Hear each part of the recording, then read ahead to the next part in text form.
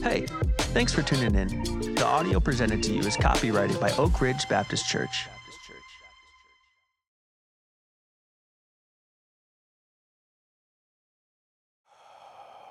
Dear Lord, God, I thank you so much for the opportunity that you've given me to preach to your people today. Lord, I ask that you would speak through me, that you would anoint me with your Holy Spirit for the preaching of your word, that I would teach, reprove, correct in all righteousness, that I would rightly divide the word of truth. God, that I would speak not with the enticing words of men's wisdom, but with your holy words, that the faith of the people here wouldn't rest on that which is faulty, but on that which is eternal. God, I ask these things in your holy name. Amen.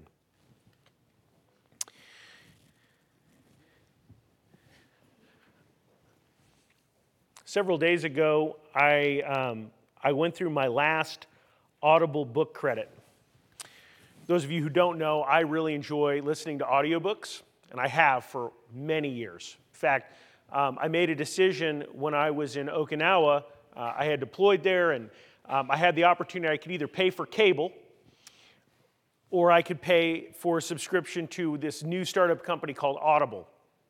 And I decided I'm going to try Audible, and I've been a member for ever since. So 15, almost 20 years now I've been a member. So I have hundreds of audiobooks on my that I've gone through. And what I didn't realize was going to happen was that my family would also become audiobook addicts like I am. And so over time, what I've noticed is that my credits, I get like a certain number of credits every month, and they disappear before I can use them. And now I'll find random books on my Audible stream that were purchased for my children so they could listen to audiobooks. And so I ran out of Audible credits, and I had to go look for other things to listen to. And so I began listening to this really interesting article in The Atlantic. Now, I get a lot of grief in my family and among my friend group because I listen to things other than Fox News and the Daily Wire. I'm not a strictly Tucker Carlson person, and so I listen to different news sources, and The Atlantic is one of them. It's very, very liberal, but sometimes it's interesting to get other perspectives. And so I was reading or listening to this article about the problems that they're having in California, and the article was entitled, Is California Still the Golden State? And it was fascinating, because the author went throughout California and he explored these different issues from different perspectives. So we all know what's wrong with California. It's a horrible, horrible garbage dump place where everything is broken and it's just terrible right now. There's homelessness and crime is rampant, all this kind of stuff that we see. And so the idea was we're going to go there and we're going to see what the reason is. And is there any hope left for this place? And so he would sit down with people at these kind of highbrow, because it's the Atlantic, they would go to these like highbrow dinner parties where people would come and he would talk to them. And it would be anywhere from like really prominent business leaders to very super progressive authors. And everybody recognized that the problems were the same, right? So yes, crime is a problem. Yes, homelessness is a problem. Yes, dwindling water supplies is a problem. And yet everybody blamed the other side for that problem. So when they started talking about homelessness, the issue was, well, why do we have this problem with homelessness? And the progressive authors would be, it's all those rich people, they're making too much money and everything's too expensive.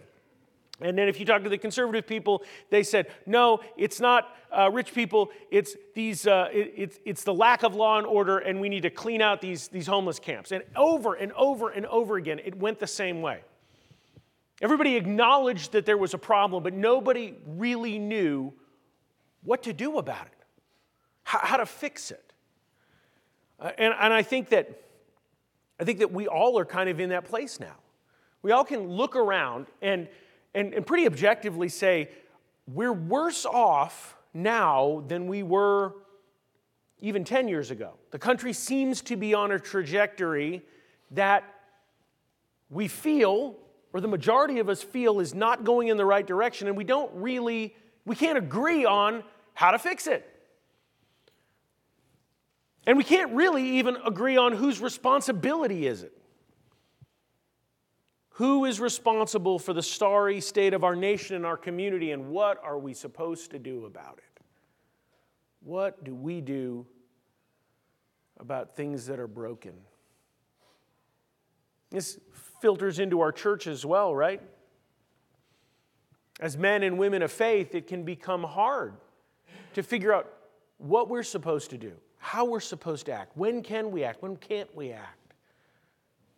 What are we supposed to do in the face of the intractable evil of the world around us? Our passage this morning comes from a very interesting book in the Bible that really seeks to answer what is the responsibility of God's people living in a community. Well, last week we discussed the book of Deuteronomy. And it really kind of bookends what we're looking at. Deuteronomy was a book that's really a sermon written to a group of people preparing to enter the promised land. Remember, we talked about Moses was declaring to the people the curses and the promises that he was making to them. If you follow my law, if you worship me faithfully, I will give you this land and you'll be able to live here. This is the land I promised you, you get to keep it. But at the end of the book of Deuteronomy, there's a curse that's pronounced. He says, if you turn away from me, if you rebel, if you leave me and follow other gods, then you will be taken out of the land in captivity. The book of Esther happens after this has happened.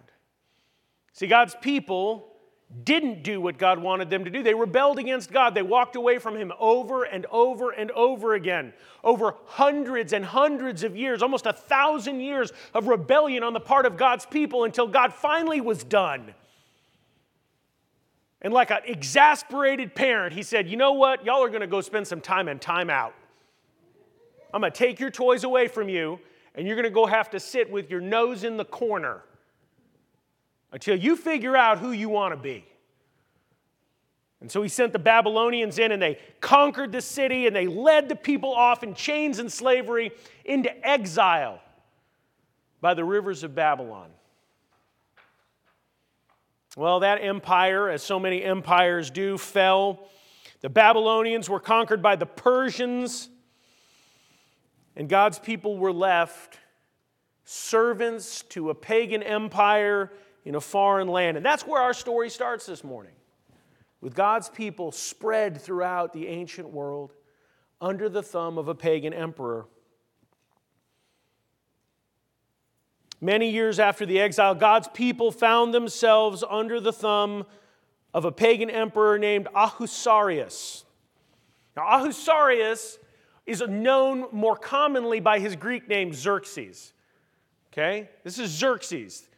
Xerxes the Great, a tyrannical Eastern king that tried to conquer all of Europe until he was stopped by the equally pagan but super awesome Spartans at the Battle of Thermopylae. Okay? We're not going to talk about that, even though I wish I could do a sermon on that. The important thing is to see what was happening behind the scenes. See, Xerxes, Ahasuerus, was a petty, vengeful, vindictive man. And so at the beginning of Esther, he throws this great big party. It's actually the party where he plans out his assault on Greece. We know about this from the book of Herodotus. This is a totally non-biblical book. They're talking about this. So we know this party happened. It was 120 days long. Okay? Imagine for a second a 120-day party and all that would entail. So he throws this party. And in the midst of this party, he gets all tanked up and decides he's going to show his leaders how much he's got control over his woman. Because Xerxes is an alpha male, okay? You tell everybody that he's the one that wears the pants in the family. And so he calls out to his queen to show her off. He's like, why don't you come on in here, baby?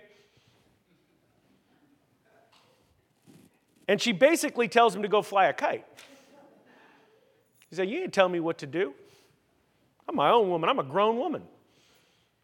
Well, Xerxes isn't going to be able to handle this. So what he does is he says, okay, that's fine. You won't come in here and entertain me at our party? Fine, I'm going to set you aside. Am I not the King of Kings? Can I not have any woman in the kingdom? So what I'm going to do, not only am I going to put you aside, I'm going to do the tackiest thing possible. I'm going to hold the Bachelor 400 BC. I mean, nobody would ever do this, right? Get a bunch of needy women, put them in a room, and have them fight over the love of one man. Some of y'all know exactly what I'm talking about because you're sinners, okay? So they have this contest. They get all the women, they put them together, and they doll them up, and they get them all, they paint their faces, they get them all, make them look really nice, and they trot them into the king. And we all know what they went into the king for. Each one spent one night with the king, and at the end of that, he chose one of them to be his queen. And that woman that he chose was the woman Esther. Now, Esther was a Jewish woman who had been kind of adopted by her uncle Mordecai. And Mordecai had said, hey, Esther, in a not creepy way, you're really hot. What we're going to do is we're going to put you into this pageant, so maybe you can get into the king's harem, and then that would be really good for you. Now, in and of itself, that's pretty tacky to do that with a family member, but whatever, he did it. And Esther wins out, wins the favor of the king. And the king makes Esther his queen. Our story begins after Esther has married the king. And as another crisis kind of arises out of this. We read in chapter 4, verse 1, when Mordecai learned all that had been done, he tore his clothes and put on sackcloth and ashes and went out into the midst of the city, and he cried out with a loud and bitter cry. Well, that's kind of confusing. So let's break that down a little bit. So here's what had happened. Esther's now the queen. Mordecai has been given a position of some authority. He stands at the king's gate. He's an official of the king. This is a big deal for a Jewish guy. I mean, these people were carried off into slavery not 50, 60 years before. So now he is an official of the king. But here's the deal. The more powerful your position, the more you get exposed to dangerous people. So he's in the palace, and in the palace there's some snakes. And one of those snakes is a man named Haman. Haman, we're told, is an Agagite. Okay, now what does that mean? It means he is a descendant of the Amalekites. That's a group of people that Israel had fought a long and bitter war with. In fact, the Jews were supposed to have wiped them out completely. The king Saul was told by God, wipe these people out, but Saul didn't do it. Instead, he enslaved them. And that created centuries of conflict between Jews and Amalekites. And now this man has achieved the highest level of power in Persia. Well, Mordecai doesn't want to show respect to this man. No Jew is going to bow down to an Amalekite. We read that in the Jewish writings called the Talmud. And so he shows disrespect to Haman. And Haman decides, you know what? I've got some power now. I got some money. We're going to go ahead and put this thing to bed. So he hatches a plan. Haman decides that not only is he going to crush Mordecai, he's going to kill all the Jews. So he gathers together his massive fortune and he goes into the king and says, "Oh, king, I've got a great idea. Did you know that some of your subjects are this really obnoxious group of people called the Jews?" And the king's like, "Really? The Jews? I didn't even know." He's like, "Yeah, they're the worst. But I'll tell you what, I'll do you a favor. I'm going to give you a flobbity-jillion dollars. It's 10,000 talents. It basically means like a huge, ridiculous amount of money. I'm going to give you a huge, ridiculous amount of money, and in exchange, what you're going to let me do is just kill them all. I won't get all their stuff." And the king's like, "That seems like a good idea. You go ahead and do it." Well, now Mordecai has learned that this is about to happen. And he realizes that he messed up. He angered a man with incredible power, and that man is about to crush him, his family, and everyone who's related to him. He's about to crush his entire people because of Mordecai's mistake. So what does Mordecai do? He went up to the entrance of the king's gate. He put on sackcloth and ashes.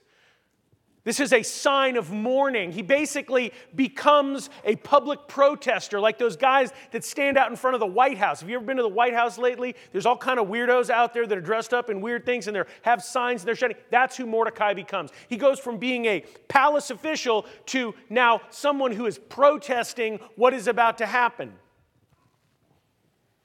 He begins to lament the things that are going on. He made a mistake, and now everyone is going to pay for it. See, Mordecai sought power, but power comes with danger, and his actions have put all of Israel at risk. There's a lesson here. Often we think that our sins and our actions will only apply to us. But most of the time, our sins and our actions will affect everyone around us. It's my sin, but my family will pay for it.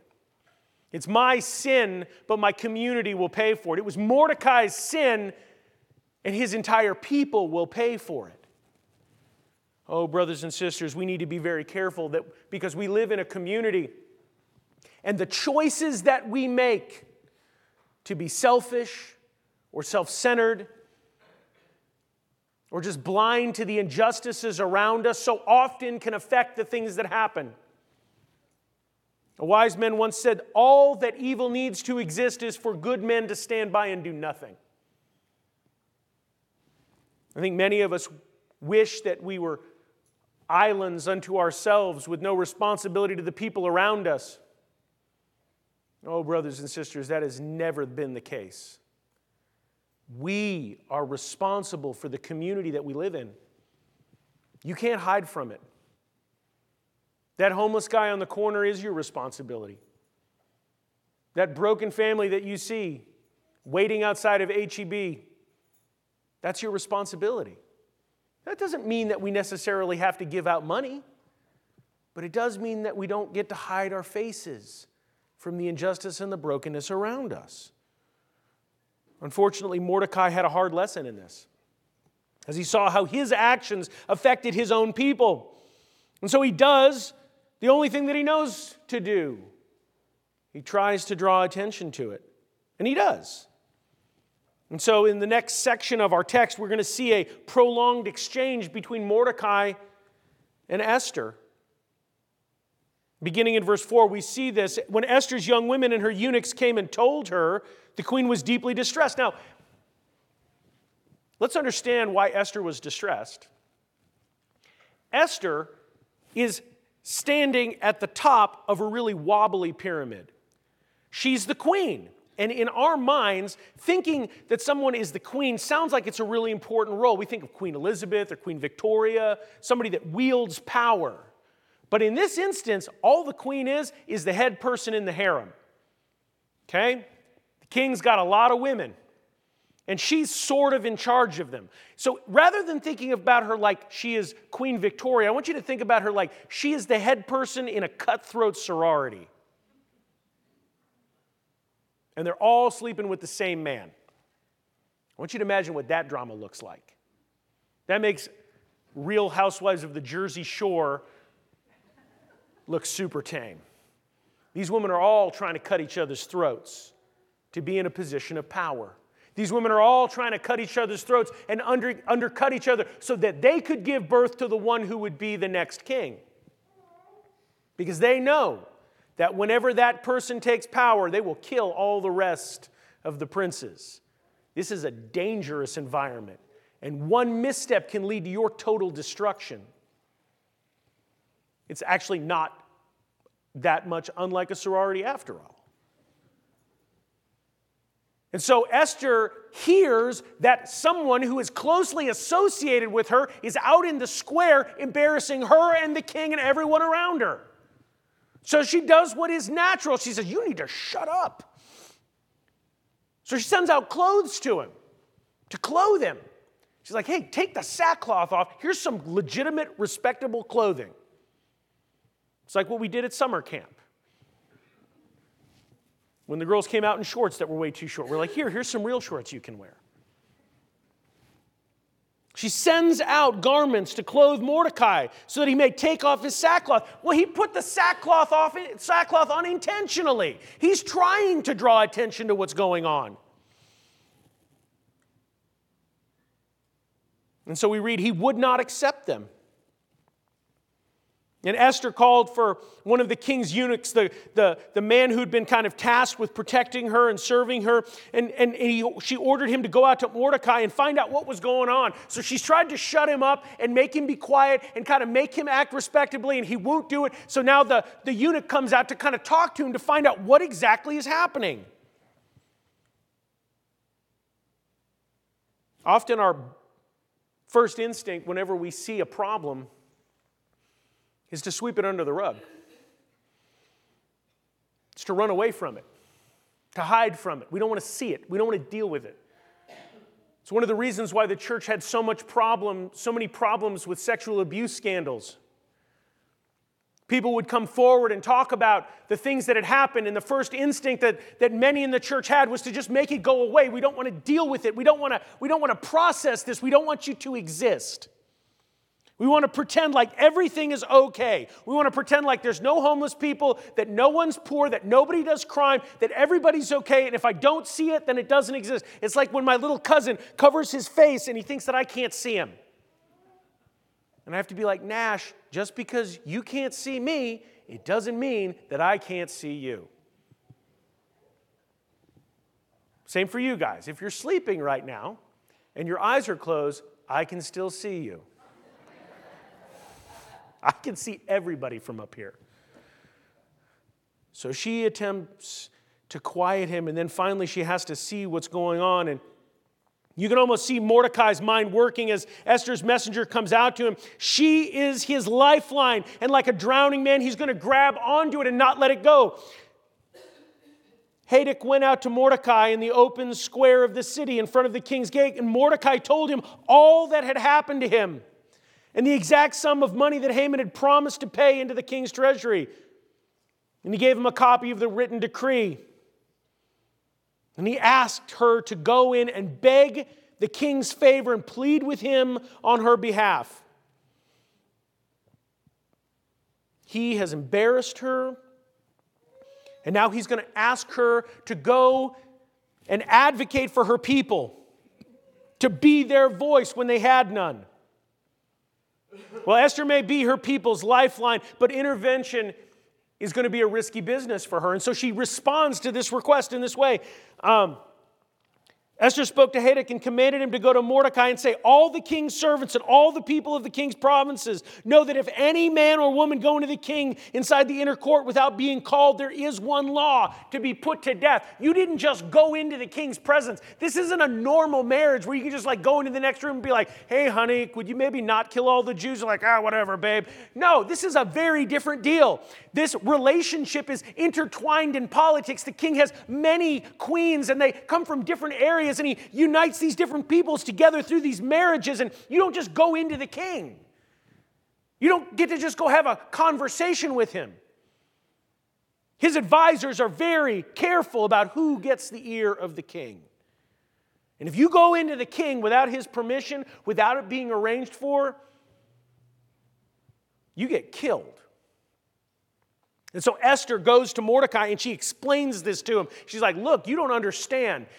I can't just go and do this. This is dangerous. There is danger involved in advocating the things that you want me to advocate.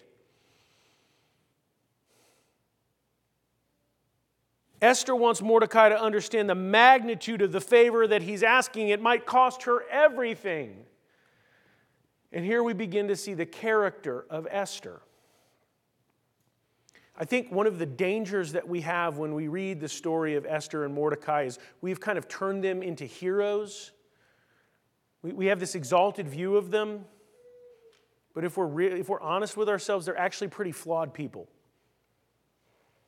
One of the ways we know that is that Esther's name, have you ever thought about Esther's name? We don't see it anywhere in the Bible beforehand. That's because it's not a Jewish name.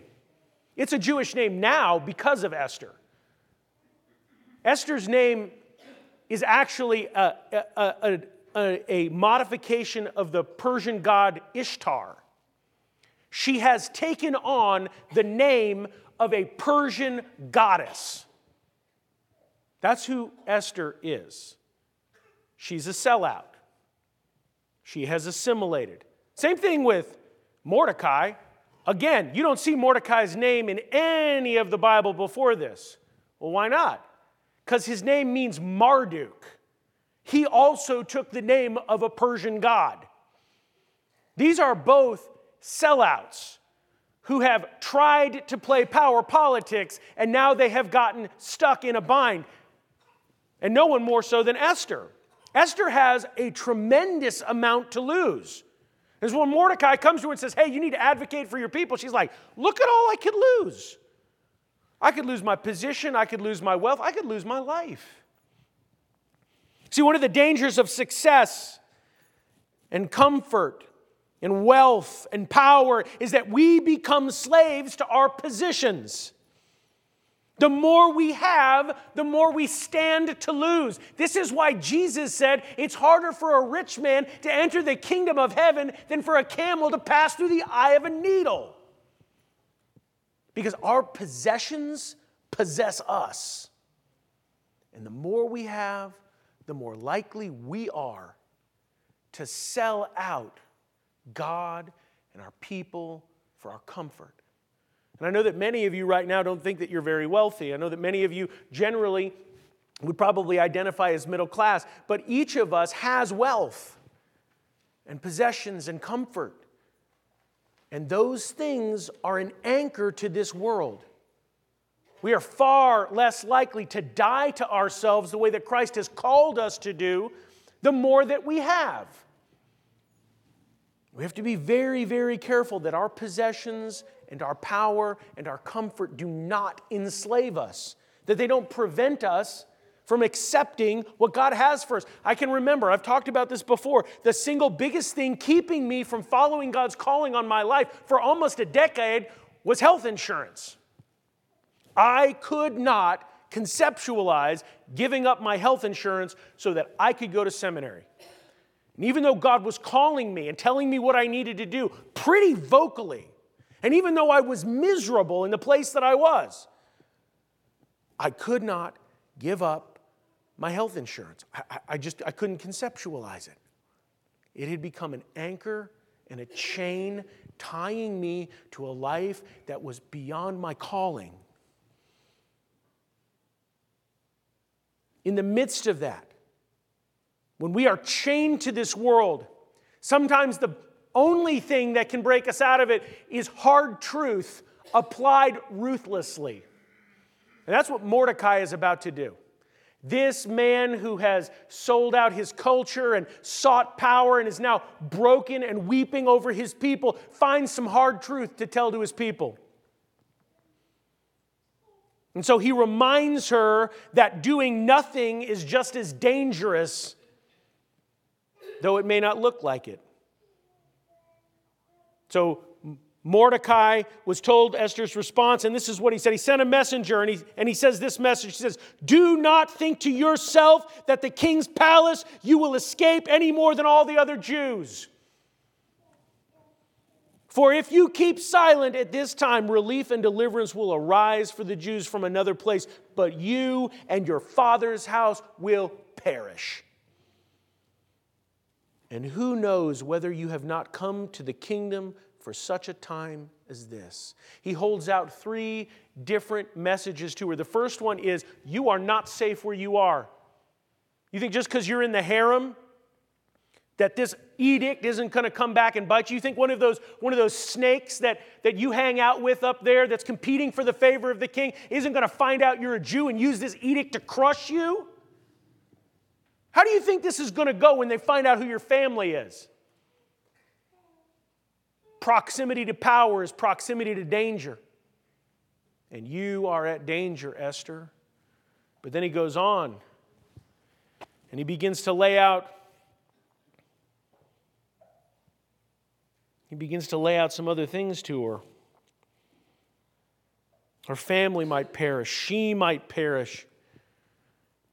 But there's a purpose to this. It says, you didn't get this on your own. You didn't earn this of yourself. You were called to this.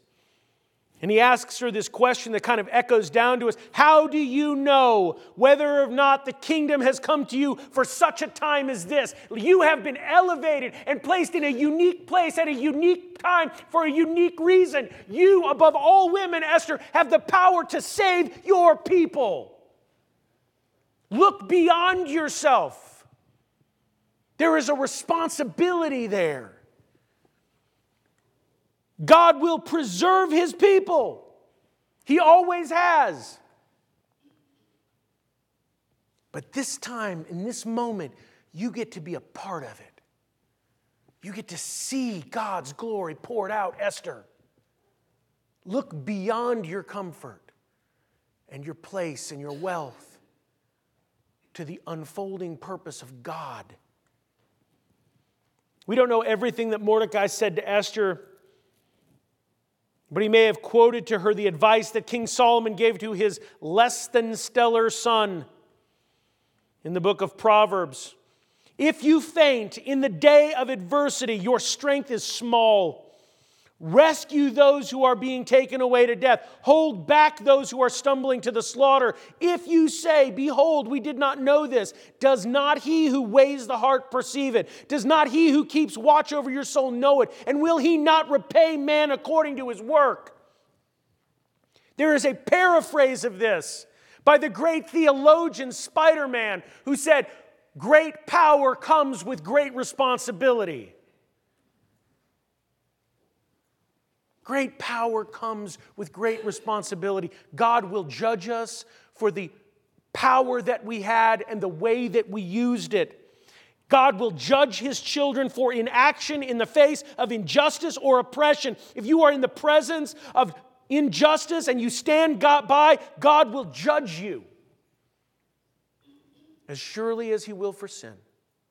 For you know, O man, what the Lord desires, but to do justice and love mercy and walk humbly with your God. These things are placed above sacrifice in the Old Testament. Love of neighbor is elevated to the greatest commandment by Jesus. See, Esther has been set apart for a mission, and there is danger in ignoring God's call. Brothers and sisters, you need to understand there is no right to inaction. There is no humble and quiet life that you just get to fall into as a Christian. No. We are called to live respectably with our non-Christian neighbors, but that doesn't absolve us from our duties. All the way back to the time of Noah, God has given His people responsibility to establish and defend justice, to see that wickedness and evil does not thrive. And none of us get to hide our faces from it. It's why we work against sex trafficking and abortion. It's why we serve the poor and the homeless and the immigrant. It's why each of us is expected to vote and voice the opinions informed by the gospel. You don't get to stick your head in the sand and pretend like everything's okay. This is the call of Mordecai to Esther, and it's the call of God to us. And here's the amazing thing. It works.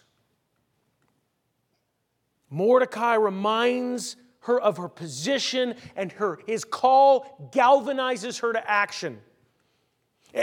I think that the transformation of Mordecai and Esther in the book of Esther is as powerful as the transformation of Saul to Paul in the New Testament, or the redemption of Peter after he has denied Christ. We see two vapid, sellout people who become warriors, who transform and move beyond themselves. Esther finds some backbone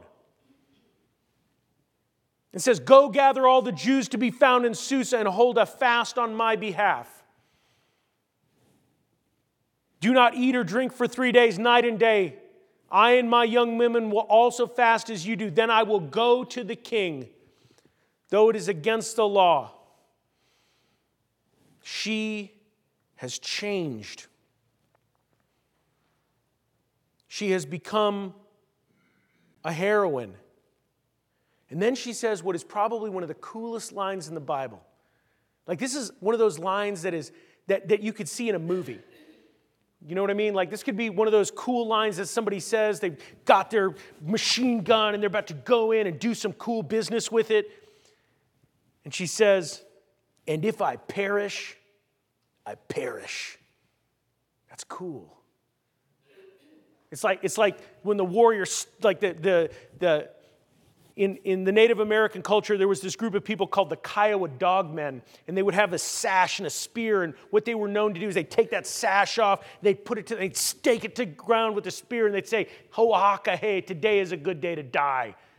And they would stand their post. That's what Esther is doing here. She's taking her life and her freedom into her hands, and she's going to go into the king, and she's going to do battle for her people. She's going to speak truth to power in a dangerous way.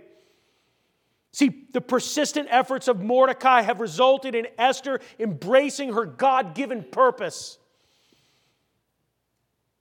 The book of Esther is interesting because it is a book where the name of God is not mentioned once, and yet we see His hand at work throughout it. Broken people redeem a broken situation through the sovereign hand of a loving God.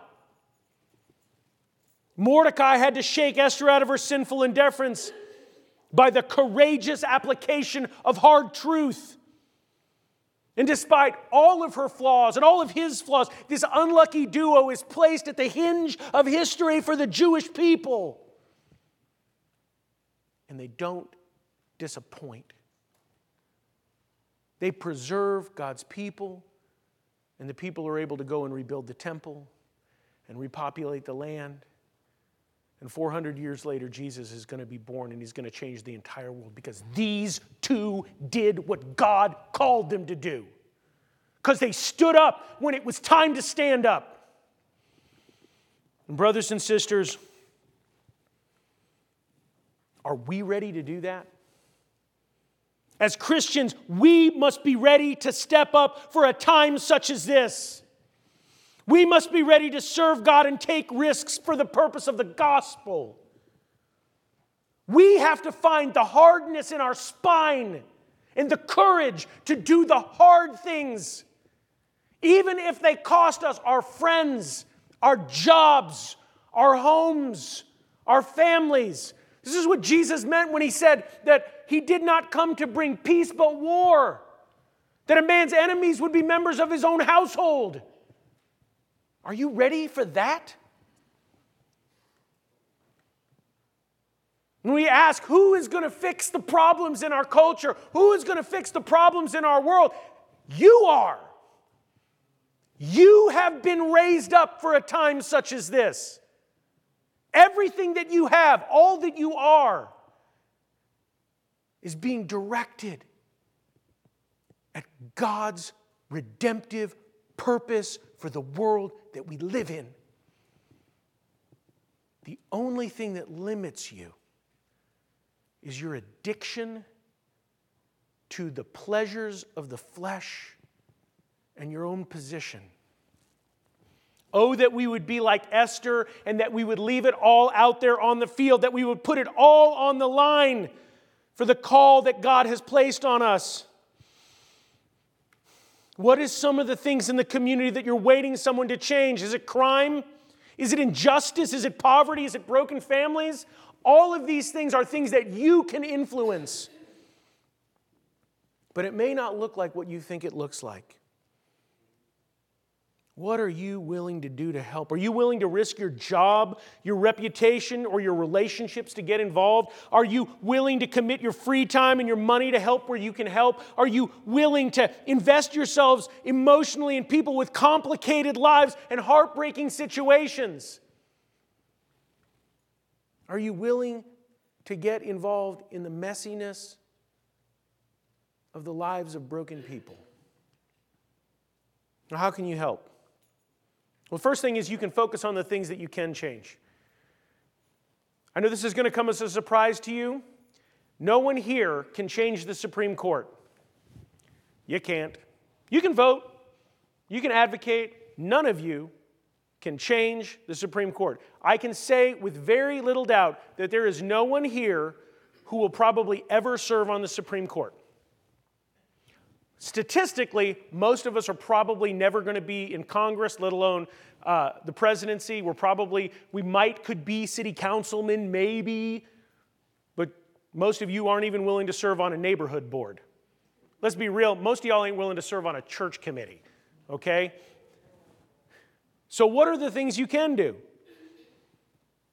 Well, you can focus on local things and local changes.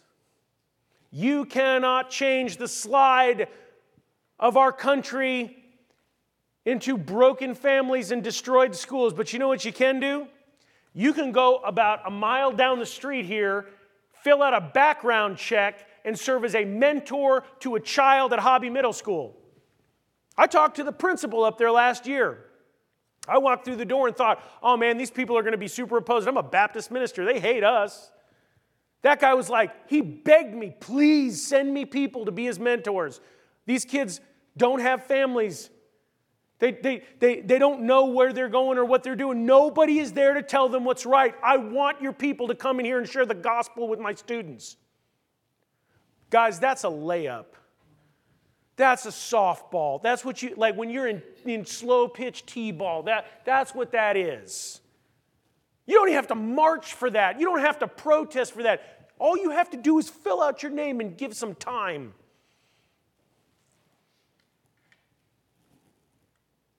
Help us when we go feed the homeless and go and pray with somebody. Work in our food pantry. There are tons of opportunities at this church to be able to affect the homeless, the needy, and the broken. We partner with people that are already helping. There's all kinds of ministries out there.